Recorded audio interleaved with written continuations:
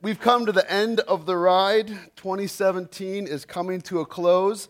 For some, this may have been a challenging year. Maybe this is a day that you are celebrating because you just want to close the book on 2017, put it behind you, and not think about it ever again. For others, maybe it was nothing special, just kind of a run-of-the-mill year for you. Or maybe it was an amazing one that I look back and I just praise God for all the amazing things that happened. I'm not sure what kind of year it's been for you, but for all of us, the ride doesn't stop here, right? No one stops and says, hey, do you guys want to break first before we go around again? No, we just keep on going around. Another year is coming around the sun. I used to be a youth pastor back in the day, and we are very close to Great America up in Gurnee. And so I'd get a season pass, and I'd take the students there from time to time. And the best thing about that is in the summer is you could get like those off days where no one's going to Great America, and you could have the place to yourself. And so there's times we'd be on, the American Eagle. It's one of their oldest wooden rides that they got there. You get on it and you go ride, and when you pull back into the station, no one's waiting to get in, and so you can just stay in the car and go again. And you go for the ride, and you come around to the station, and no one's waiting, and you can go. And so you guys keep going and going and going. And so those kind of things, I mean, they're fun as long as you're having fun, right? As soon as the fun stops, that's when the fun stops. I mean, it sounds simple, but that's the truth of it. Maybe you lost your riding buddy. They couldn't go any further, and so they get out, and now you're riding by yourself. It's not as much fun, or you lost your hat or something that you had on yourself, or you're about to lose your lunch. Something happens, and all of a sudden it's no longer fun anymore to just keep going around and around and around. But that's a part of life, right? Whether you approach this next year with your hands in your air, waiting for the big hill to drop and the fun and excitement that comes with that, or whether you're holding on for dear life saying, hey, I wanted to get off and rest a bit, we go right into the next year. But see, life is so much more than just another time around the sun, right? And that's one way we can measure it, one way we can mark it and put some milestones down, but life is so much more than just a changing out of a calendar.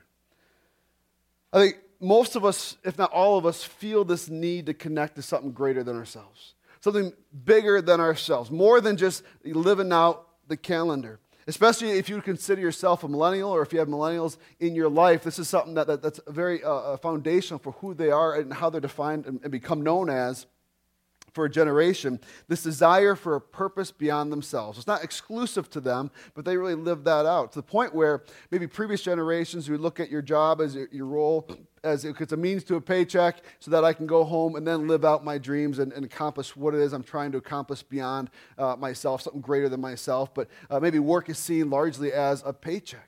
And it's a paycheck that can fund those different things. And maybe you're seeing, hey, my goal is to care for my family or care for my community or care for others in my life. And so that helps to fund my dreams. But for millennials, they really have this desire to be tied to something greater than themselves. And so if they can't find that greater purpose in their work, it becomes very difficult for them to continue in that. And they find them jump into a new job because it's so much more than just a paycheck. But like I said, I think that's something we can all connect to. We can all have this desire for our work, for our life, for our days, to be more than just ourselves. To be more than just 365 days that have been lived out in 2017. When we look back, we want to be able to see we've made a difference in the lives of others. When we look ahead, we want to know that, hey, that there's better yet to come, that these are the good old days, but there are great things that are coming ahead. We clock out of work and we turn home to pursue our dreams, whether it's learning and growing ourselves or creating or developing something to just make an impact on our world. This is just a heart, I think, that's just somewhere in each of us we can connect with this mindset of being a part of something greater than ourselves.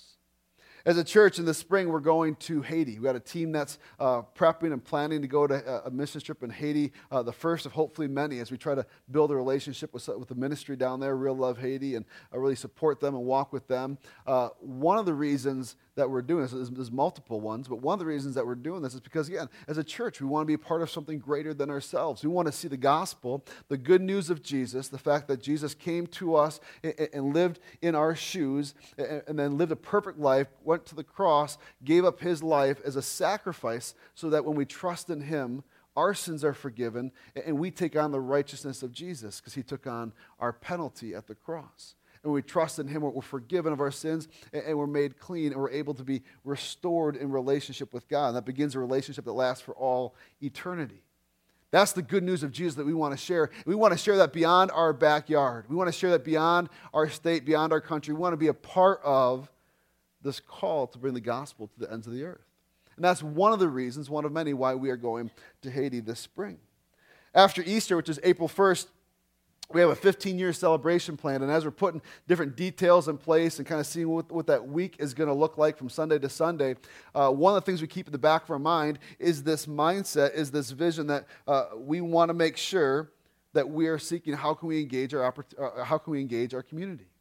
Well, yes, we want to celebrate what God has done, and we want to tell the Meadowlands story and say what a great thing is being done here. We don't simply want to look back and say, well, that was fun. But we want to see, what does this prepare us for? How has this equipped us to now look ahead and look out to our community and say, here's who we are, here's where we are, and here's how we want to help bring you along. Here's how we want to help you accomplish your goals and your desires. This is how we want to help you come to know your God and your Creator. Because our goal is to be about something greater than ourselves. See, Meadowland isn't a place where we come to play church and just do churchy things, but Meadowland is a people who are the church. We gather together to go and be the church, to engage the world with the gospel. We're sent out into the world as a witness to the work of God. We've seen God work in our own lives. We've seen God work in this place as we look back over the 15-year story of Meadowland, and we want to share that good news of how God works in our lives with others. We long to see lives changed and disciples made. See, this is an amazing mission. This is the mission of God, right? That he's come to draw people to himself through the work of Jesus and then equips them to go and be a witness to the things that he has done so it would bring others to him. There is more to life than simply living out our days. There is more to life than simply going around the sun again and again and again. We've been invited to be a part of the mission of God. For those here this morning who are investigating still who Jesus is, maybe you don't believe what we believe, and that's okay. Maybe you're kind of just checking out who Jesus is, what this church stuff is all about. If that's where you find yourself, even if you've been here for a while and you're still just kind of like, you know what, I'm not quite sure about Jesus, I invite you to continue in your journey here. I invite you to come along with us so that you may come to know, have a better picture of who God is. I invite you to come be a part of what is happening here at Meadowland, be a part of the Meadowland family, the Meadowland story, so that you can come to know God better. Bring all your questions, bring your concerns, bring any issues you have against God, against the church, against religion. Bring any hurts you have, and bring those to the table. Here at Meadowland, it's okay to be not okay. None of us claim to be perfect. That's why we acknowledge our need for Jesus. That's why we have a need to have our sins forgiven. That's why we go to Jesus, one of many reasons. But it's okay to not be okay here at Meadowland. But know this.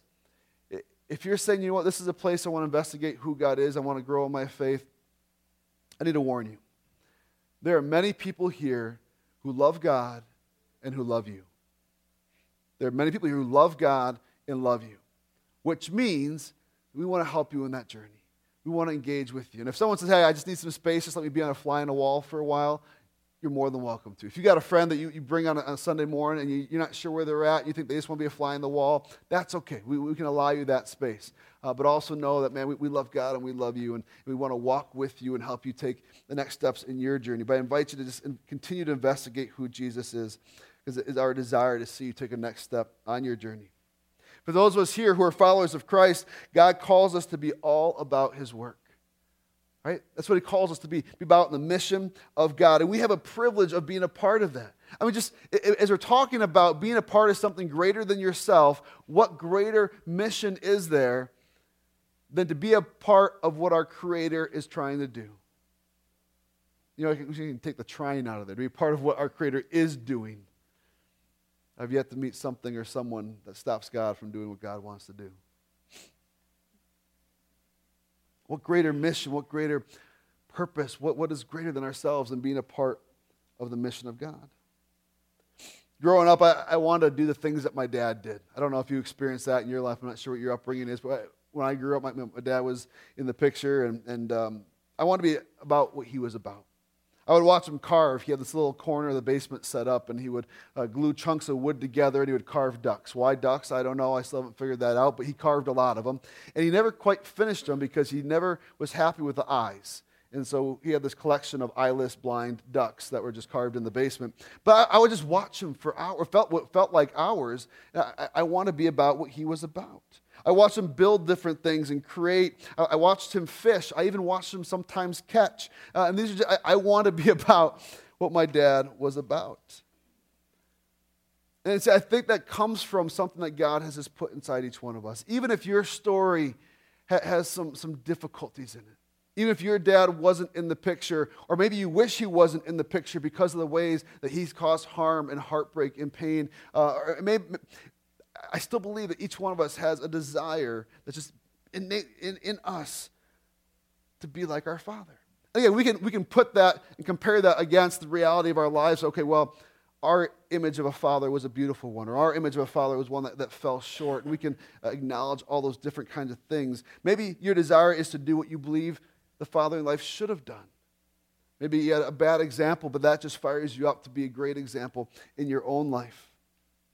See, I believe a lot of this is in part because of the fact that we are made by our Heavenly Father. And inside each one of us is this desire to know Him and to be about what He's about. And so when we start talking about the mission of God, I hope it kind of stirs something up in you. For some, this may be new information. I didn't realize God was on a mission. I didn't know He was trying to reach other people so that they'd be saved by the blood of Jesus and be restored into a relationship with Him. So that maybe this is some new information for you. For others, maybe you've heard about this before, but it's never really kind of struck a chord that, hey, well, this is something that God invites me to be a part of. I hope that wherever you land on that spectrum as far as your understanding of what the mission of God, that this morning would help us take a step towards where God's calling us. That this morning would awaken something, would fan a flame inside of us to say, man, there is something that God is doing and I don't want to miss out. And that would motivate and move us to new steps and new directions in the year ahead. Over the next 2 weeks, we're going to be learning about God's desire, God's plan for us.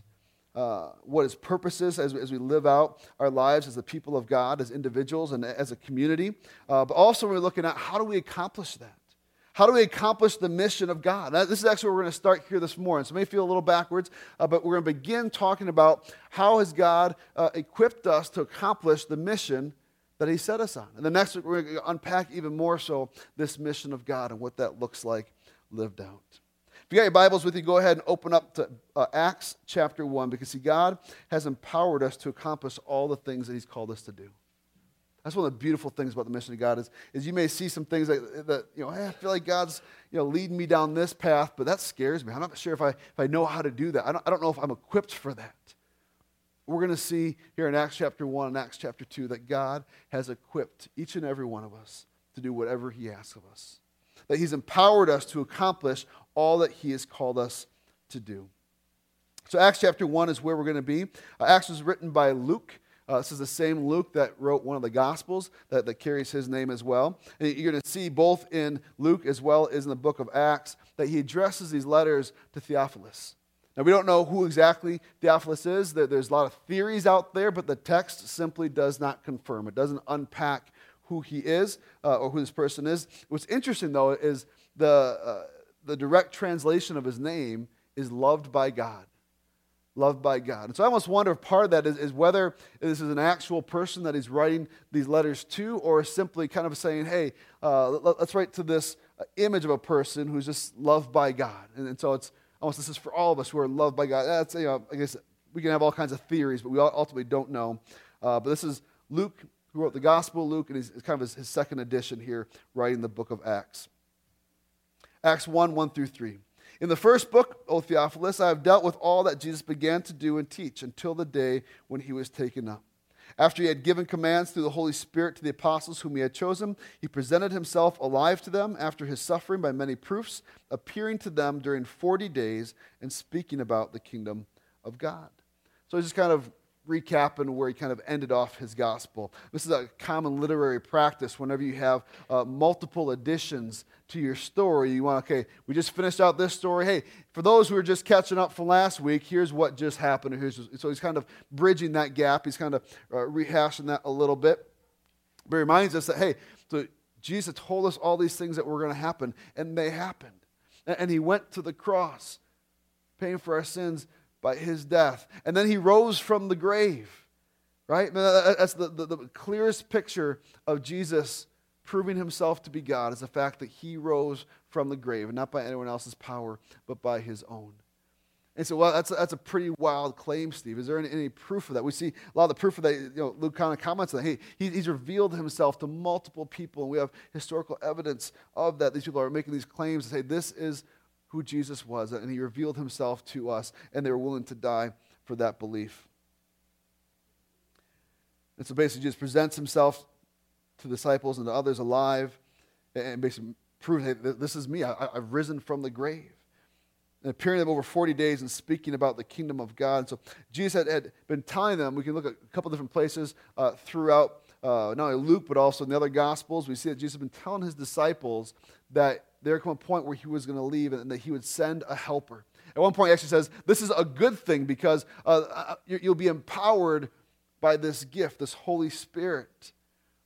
It probably reminded them, because his hearers would have had a very good understanding and knowledge of the Old Testament. It probably reminded them of the prophet Elijah. If you know the story of Elijah, he passed on his ministry to Elisha, S-H-A, and when he did, he was basically... Elijah didn't die. He was taken up into heaven, the text reveals. And when he was, then there was a double portion of his spirit poured out on Elisha. And so here Elijah's being risen up, and then all of a sudden his follower is receiving a greater amount of the spirit that was in him to go and continue in the mission of preparing the way. And we actually see that where Jesus is lifted up, is taken up into heaven, and then the Holy Spirit is bestowed upon us, empowering us to do the things that Jesus did. We see that in John 14, John 16. He's saying that you're going to have a helper who's coming. And so what's he telling them? He says, wait here in Jerusalem because the helper is coming. He's not here yet, but he's coming. Acts 1, 4, and 5. And while staying with them, he ordered them not to depart from Jerusalem, but to wait for the promise of the Father, which he said, you heard from me. For John baptized with water, but you will be baptized with the Holy Spirit not many days from now. Now this would have triggered something in their memory. When they heard this phraseology about being baptized by the Holy Spirit, it would have reminded them of some of the prophecies from the minor prophet Joel. Joel chapter 2 talks about this God's Spirit pouring out on all people. Because this was not a common thing. Up until this point, God's Spirit being poured out on people would have been a rare thing. Baptism through water was a common practice. And that was almost a symbolic act of a spiritual cleansing.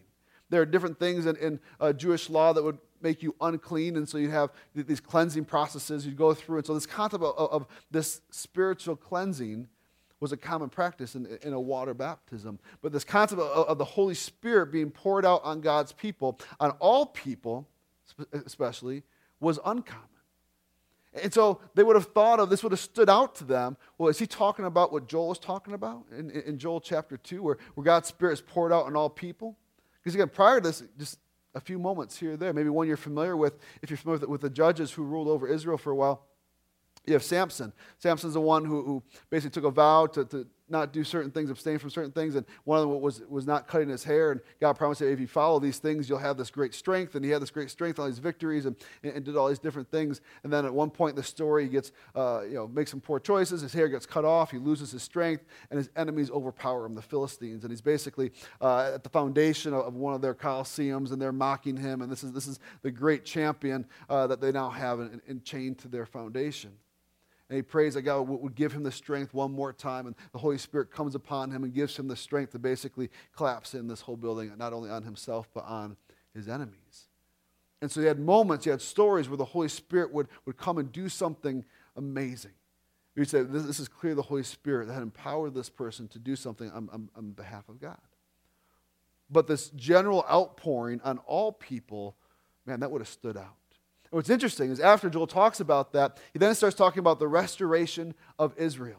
And so when we understand that, When we understand that prophecy, it makes sense that as soon as Jesus starts talking about, John baptized with water, but the Holy Spirit, you'll be baptized by the Holy Spirit. When he starts talking about that, it makes sense this next question they ask.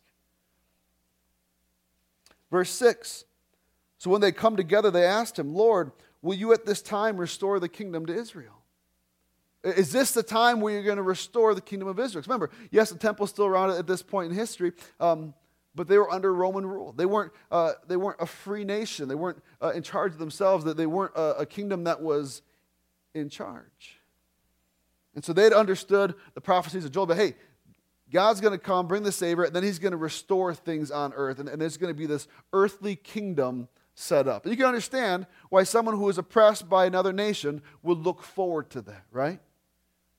But see, I think this was their agenda. And it wasn't a bad thing. It was something God had promised and would fulfill, but it was kind of their question of the day, that this is what they were really longing for. And if they would have got hung up on that, they would have missed out on the greater picture of God's plan. If I could take a little tangent here real quick, I think there's a common question I hear amongst different Christian circles in our generation. Is this the time where you're going to bring about the end times, God? Are we living in the end times? And sometimes we get caught up in these questions. And it's not a bad question to ask. There's nothing wrong with asking that question. There's nothing wrong with looking into or researching or what's it going to be like and trying to figure that out. There's nothing wrong with that, but we need to acknowledge that sometimes we get our agenda in front of God's. Sometimes the questions that we want answered, we put those to the front of the line instead of saying, God, what are you doing? Let me be about that first. And that's kind of what's happening here with the disciples. They're asking, hey, is this the time where you're going to restore Israel? Is that what we're going to do now? We're going to raise up this earthly kingdom? And in a sense, yes, he was going to raise up an earthly kingdom, but in a different way than they had suspected. In a very different way. And that's where then the outpouring of the Holy Spirit comes on.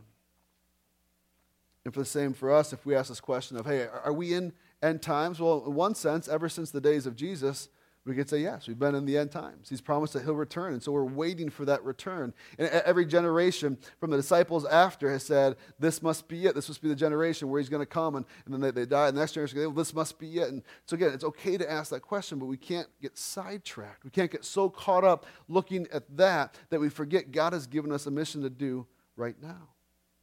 And so he quickly stops the disciples. Is this when you're going to restore Israel? He says this in verse 7. He said to them, it is not for you to know times or seasons that the Father has fixed by his own authority, but you will receive power when the Holy Spirit has come upon you, and you will be my witnesses in Jerusalem and all Judea and Samaria and to the end of the earth. This question of when is God going to do this, it's not for you to know the time. It's okay to ask, but it's not for you to know the time. But in the meantime, here's what's going to go down. The Holy Spirit of God is going to pour out amongst you and upon you, and you are going to be a witness to all people of the great works of God. Wow. I mean, just let that sink in real quick. And so if you're one who gets caught up in this end times thing, again, not a bad question to ask. Nothing wrong in asking that question, but don't let it sidetrack you from what God would say to us. Say, in the meantime, this is what I have for you. That my Spirit will be poured out upon you, and that you would be my witness to all the things I've done and all the things I'm doing and all that I've promised to do to all people. Keep your eyes on the mission of being God's witness. You may ask, well, how are we supposed to do this? It seems like a big undertaking, Steve. How are we supposed to do that? That's really the question that I want us to answer this morning, is the how. How are we to be about the mission of God? Well, I think he says there in verse 8, you will receive power when the Holy Spirit has come upon you, and you will be my witnesses. The Holy Spirit is likely the least familiar and the most misunderstood party of the Trinity.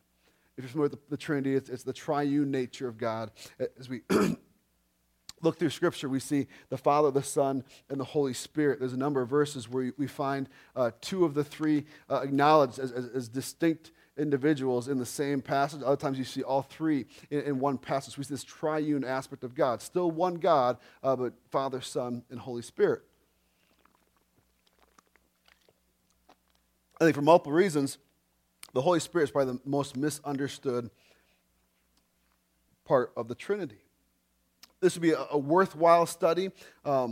Any questions you may have that are coming up, hopefully some of them get answered in the time we have left this morning that they may not be. And it'd be a worthwhile study to do and maybe a future time or in your own time to dig in and say, hey, let me learn more about who the Holy Spirit is and how he works in our lives. Maybe you've heard some Christians say things like, well, God told me blank. And maybe it's everything from the most mundane, like, God told me it's going to be a good day today. Or maybe it's the really specific, like, God told me you're going to have a baby. God told me your house is going to sell. God told me that you should leave your husband and come be with me, or leave your wife and come be with me. You know, they get everything from mundane to everything way out there. And we can't lump all those together because, again, we don't know the whole backstory. But let's just acknowledge for a minute here that there have been people in the name of Christ who have said, this is what God's telling me to do. So what do we make of that? How do we know? Are they saying that God told me with an audible voice through his Holy Spirit, that I heard an actual voice? Are they just saying, I just got this feeling, and this feeling is the Holy Spirit? Well, what if you've never felt that feeling as a follower of Jesus? You've never had this sense of, well, this is what God's saying. You know, am I missing something? And so I think there's a lot of ambiguity out there, so we need to be cautious. We need to be careful when we make statements like that. We need to be cautious when we hear statements like that, how we respond to that. And we can test them against God's words, all kinds of different things we do, but that's not a road I want to walk down at this moment. But we also see things like Christians talk about feeling the presence of the Holy Spirit, whether they're in a time of worship and just overcome by the music, or they feel, I feel God's present. He's here with us. Maybe you're like, well, I don't know. I feel that same kind of like just internal sense when I'm listening to some good Pink Floyd or just a band. I don't think God's speaking through that at the moment. Am I missing something? Again, for some of you, you're tracking with me on this, like, yeah, hey, I understand the Holy Spirit and its role in my life. And I was like, hey, I'm also with you. I'm like, I don't get it. What's this feeling that other people are having? Again, I'm not downplaying any of those. I'm not saying that that's not the Holy Spirit working in and amongst people. I'm saying that's not the Holy Spirit speaking into people's lives or to even pass on a word to someone else. I think sometimes we do that well, and other times we kind of get ourselves in the way, and maybe we miss the mark a little bit.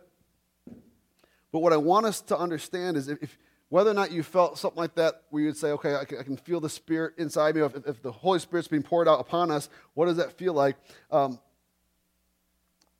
want us to know, how can we have confidence in that? To know that we've been empowered to do the mission that God sent us on. If we look at Acts chapter 2, so jump ahead. So in Acts chapter 1, there's this promise the Holy Spirit's going to come, stay in Jerusalem. And then basically they gather together, they're praying together. A cool little side tangent. If you read through the names of who's all there, you see that it was men and women together, praying together, which was very countercultural for that day. Typically prayer would be separated guys and gals. And so you just see God just breaking down a lot of those boundaries. And so they're gathered together, they're praying, and they're waiting in Jerusalem. And all of a sudden we have this account here where the Holy Spirit's poured out upon them. It says, Acts chapter 2, beginning in verse 2.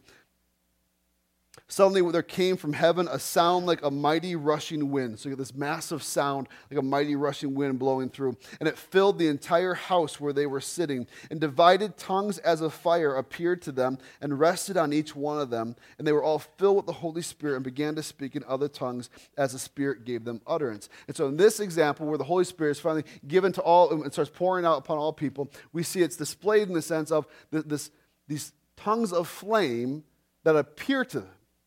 I mean, it's pretty straightforward. The text is saying that there's a visible flaming tongue of sorts, some kind of thing that appears over each of them. I don't know if it stays or if it's momentary or how it plays out, but there's a time in which there's this visual thing that they can see. They can auditory hear the wind rushing through, and now they're able to speak languages that they don't know. Anyone experience that? Any hands? If you have, that's okay. I'm not saying that doesn't happen right now. I'm not trying to make light of these things. What I'm trying to acknowledge is I think that we have a hard time understanding what it looks like for the Holy Spirit be poured out upon us and how that plays out as we go to be a witness for God. And so if you feel like I'm mocking it, my apologies. I'll own that. I'm not trying to mock people who claim different things in the Holy Spirit. We need to be careful and make sure that we're also in step with God's word when we make those statements and all that. I'm not trying to mock that in the least, because I do believe God's Holy Spirit still works through us in powerful, in amazing ways.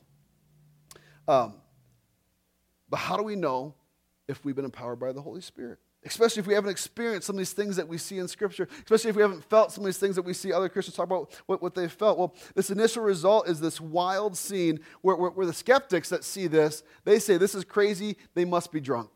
That's my only excuse, is that they must be drunk. They look at the disciples who can speak these languages. I don't know. I haven't seen many drunk people in my life. I've never seen a drunk person who all of a sudden can speak Greek or speak a new language. I don't know if you've experienced that, but they're trying to dismiss it, and that's the best they can come up with. Because the Spirit of God is allowing them to do amazing things. And if we understand what's going on, all of a sudden we begin to understand maybe the value of these foreign languages that they can all speak now. See, they were gathered together in Jerusalem at a time called Pentecost. Pentecost is a celebration of weeks. It takes place roughly 50 days after Passover. So Passover is this time of celebrating what God did for the Jews in Egypt, where he freed them from captivity by death, passed over their homes, and yet brought about the death of the firstborn, both humans and animals, for all of Egypt. And that was the final plague where Pharaoh said, just get out, go. And they were sent out with spoils of war. Hey, take all of our stuff and go. Just leave us alone. And they're celebrating that at Passover, and then about 50 days later, they celebrate Pentecost. It's also what would have lined up with the harvest of the first wheat. And so all the Jews from all over would have come to Jerusalem to celebrate together. And there's many different languages that they would have spoken. And so you have this story of what Jesus has done, that he's gone to the cross, he's died, was buried, he rose from the grave, he's appeared to many, and he's put them on a mission to be his witnesses. Imagine having to go tell it to someone you can't speak the same language of. Well, here the Holy Spirit is making a way for that to be possible, for the gospel to spread like wildfire. And that's exactly what happens as you read through Acts chapter 2. So for steps, as we look at what are some of the first steps to receiving the gift of the Holy Spirit, some of you may get disheartened to say, oh, is this what needs to happen for really to believe that, I'm empowered by the Holy Spirit? Well, let's pause for a minute and keep reading. Let's jump ahead to Acts 2:37. What's been going on here is so the Holy Spirit's poured out on the disciples, that these tongues of flame come upon them, able to speak all these languages, the sound of this rushing wind. Now they're going out to all the people, and they're sharing the gospel, they're sharing the good news of Jesus, they're sharing what they've witnessed with their own eyes, what they've experienced themselves, and they're just telling the story of Jesus in their lives. And this is what happens, how people respond, some. Acts 2:37 and 38. Now when they heard this, referring to those who were around the disciples who they were speaking to, when they heard this, they were cut to the heart and said to Peter, who had stepped up and was kind of preaching, Christ crucified and rose from the grave, and said to Peter and the rest of the apostles, brothers, what shall we do? Kind of a similar question we're asking, a little different. But hey, so what do we do?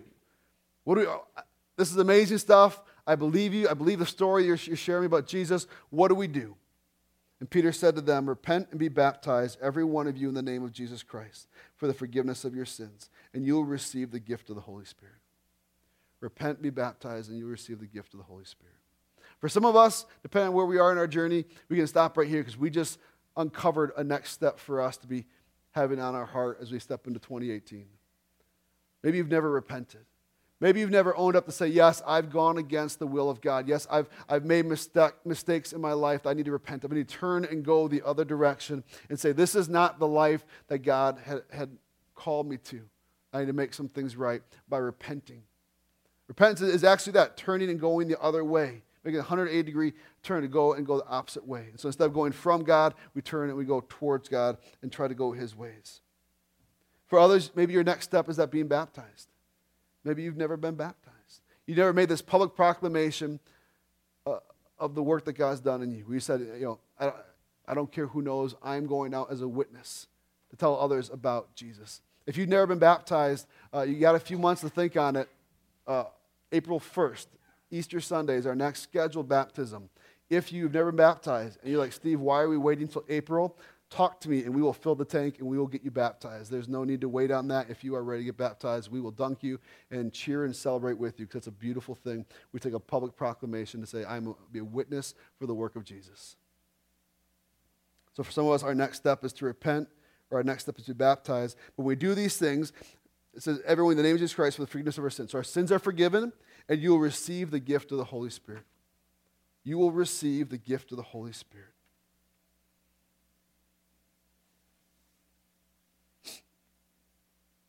We can look at how the Holy Spirit interacts in our lives and empowers us to be a witness. And I'm going to hit on a few different ways that we can interact with the Holy Spirit. It's not an exhaustive list, but it's a start. I just want to give you a couple different things that we can do, a couple different pictures. And these are broken analogies. They only go so far. And you could say, well, Steve, this is why that's not a good analogy. I probably agree with you. There's an aspect of each one of these I just want us to hit on. And what you're going to see, these are everyday aspects of life. And my hope, my prayer for each one of us is as we live out these everyday aspects of life, they would remind us back to our mission. They would remind us back to one of the reasons that we were created, to go make much of the name of Jesus, to be his witnesses. And so as you're doing these things, I pray to remind you that, hey, that's a way I can interact with the Holy Spirit and be empowered by God's Spirit to go be about his mission. And that's what we're talking about next week then, is what his mission is and how to engage our community as we engage God in his mission. But the first one I look at is the fact that he's empowered us. He's equipped us to do what he asks us to do. A few broken analogies here. First one is this. We can respond to the Holy Spirit like we do a meal. We can respond to the Holy Spirit like we do a meal. Every day I'm filled with various types of food. Maybe an odd way to say it, but that's the truth. Some of these foods give true life and health and growth, while others give a false burst of energy and then a sugar crash. And they both have their place, in my opinion. But I need to constantly return to the meal table to recharge and to be filled, right? The meal table is a constant part of each one of our lives.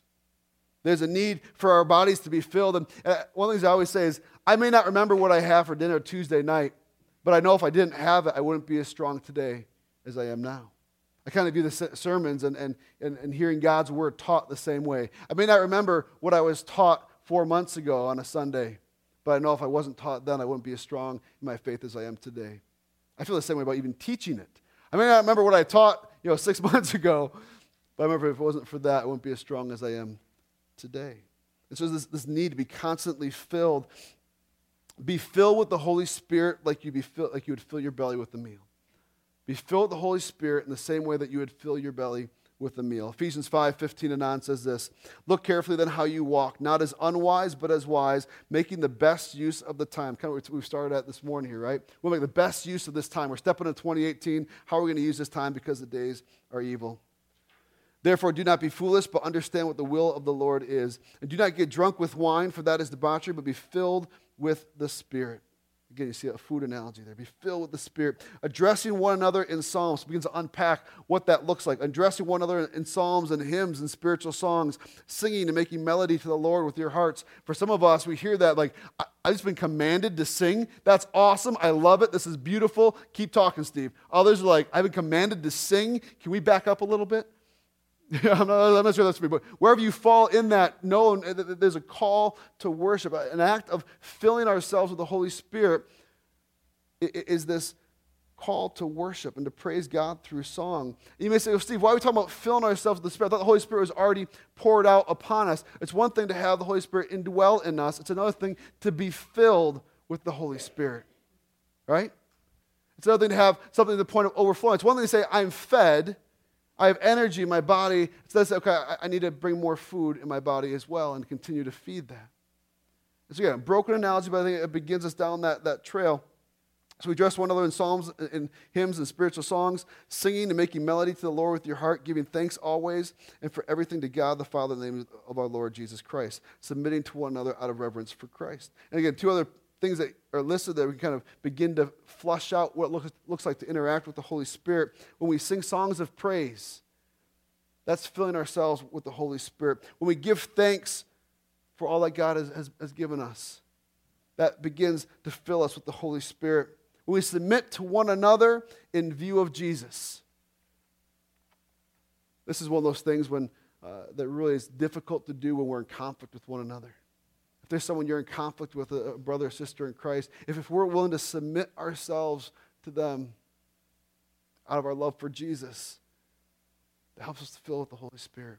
Maybe it's submitting ourselves under the authority of others to give others a place in our life to be able to speak God's truth, to be able to say, you know what, here's a part of your life that I've been watching that I don't think is honoring God. Let's talk about that. When we do things like that, we're filled with the Spirit of God. So I know it's an analogy in part, but let's interact with the Holy Spirit like we would a meal. Having times of being filled through songs of praise, through giving thanks, through submitting to one another.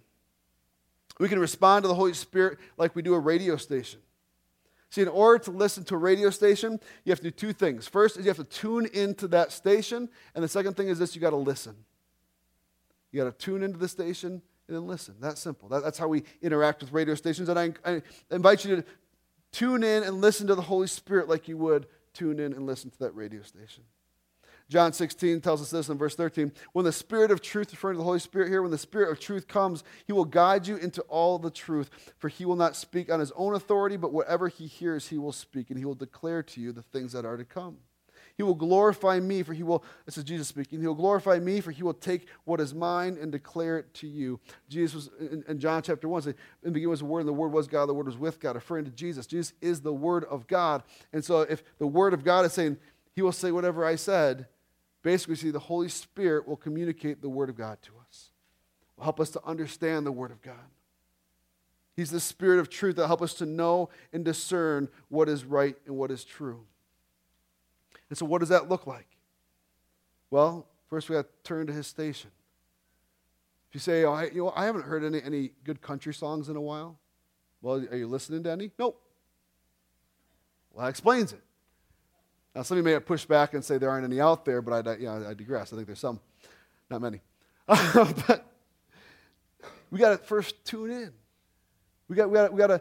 So where are we going to? If the Holy Spirit is communicating to us the Word of God, where are we going to find the Word of God? We're going to find it in the Word of God, in Scripture. We're going to find it in study of the Scripture and spending time in Scripture. We got to tune in, and then we got to listen. Then we got to listen, right? We can't just simply look at ourselves in the mirror and then turn around and forget what we look like. As James talks about, we need to remember what we've heard and put it into practice and to listen. So we can respond to the Holy Spirit like with a radio station, tuning in and listening. We can respond to the Holy Spirit like we would a coach. A coach encourages you. He helps you to see your skills where you are strong. A coach helps you then to sharpen those skills. When I was growing up, I don't know if this was your story, I was always taught to be well-rounded. Well, we want to round you out, so let's find out where you're weak, and we'll work on those skills, which there's a certain element where that's important. You know, you don't want to have some glaring weaknesses. Excuse me. But then I kind of heard this new lesson, like, who wants to be well-rounded? Let's be sharp. Let's find where you're skilled and dig into that and improve that. And I think that's the mindset of a coach who looks at his team and says, where are the different skill sets on my team, and how can I help sharpen those and really put this amazing team together to accomplish this common goal? I experienced that a little bit in Little League when I was, my only experience playing baseball. But the coach is putting different people in different positions. And depending on where your skill set was or wasn't, that's how you landed in the spot that you were. And then he encourages you in that and coaches you in that, tries to teach you how to, again, sharpen all your skills, but also where you're already gifted. I hope and pray that we can be encouraged and refined by the Holy Spirit like we'd be encouraged and refined by a coach. 1 Corinthians chapter 12, verse 7 says, to each is given the manifestation of the Spirit for the common good. Basically saying each one of us is given a gift of the Spirit for the common good, for the sake of the mission of God, for the sake of his people, both those who already trust in Jesus and those he's inviting to himself that he's charged us with sharing his story with. If we jump to verse 11 of that same chapter, all these referring to the gifts, the various gifts that are just listed off in that chapter, all these are empowered by one and the same Spirit who apportions to each one individually as he wills. So each one of us has been given a gift, at least some, by the Holy Spirit. And I know I said these are broken analogies. But as we step into 2018, and you sit down for a meal, as we go into 2018, and you sit in your car and you have the radio on, or you download a podcast, or you do something that's similar to tuning into a radio, or as you drop your kids off with their coach, or you go and you join, you're part of a sporting team and you come across someone who's a coach, I want you to use those as a reminder to say, how am I interacting with the Holy Spirit? Am I being filled by the Holy Spirit through songs of praise, through giving thanks, through submitting myself to other believers in Christ? Am I tuning in and listening to the Holy Spirit? Am I finding time being a student of God's Word? Am I being coached by the Holy Spirit? Am I acknowledging that God has given me gifts by the Holy Spirit inside of me to go and be about what He's about? Use those as reminders that we would run to the Holy Spirit this year, that we would grow in that relationship and a better understanding. And I know there's still so many different questions as to what this looks like, but here's what I want to close with. You may be asking the question, what do I do if I don't feel the Holy Spirit? What do I do if I don't feel this? Okay, Steve, sure, you said different ways we can engage, and so I hear you tell me go do these different things, but I don't feel more empowered. How do I know that really the Holy Spirit's in me? Well, two things I want to leave you with. First, we see in Galatians chapter 5, talks about the fruit of a spirit, fruit of the Spirit. If we had a tree, how do we know what kind of tree it is? Well, one way, we could wait to see till it bears fruit. And as soon as it bears fruit, oh, that's an apple tree. Oh, that's a lemon tree. Oh, that's a pine tree because it's got pine cones. But once it bears its fruit, then we can, right? And so if you want to, hey, is the Holy Spirit in me? Is it working in me? Look at Galatians 5. Look at the fruit of the Spirit. Do you see these in your life in increasing manner? Love, joy, peace, patience, kindness, goodness, gentleness, faithfulness, self-control. I think that was 8. There's 9 of them. 5 bonus points, whoever finds out which one I missed. But you can look at your life and find, hey, are these things growing in my life? This is a sign of what kind of tree you are, of what kind of spirit is in you. Now, you may say, hey, there's times where I feel like I'm taking steps backwards in there. Yeah, because Paul talks about how there's the spirit in us, and then there's our own flesh in us. And there's this battle going on of which one's kind of taking charge. And so when we find those times of, hey, I'm not growing in joy, I'm not growing in peace and patience and these things, we need to acknowledge that, repent. Remember, come back to that. Repent and come back to where the Spirit calls us to go. But the second thing I want to leave us with, if you're feeling like this, hey, I don't feel the Spirit in me, I don't feel empowered, how do I know?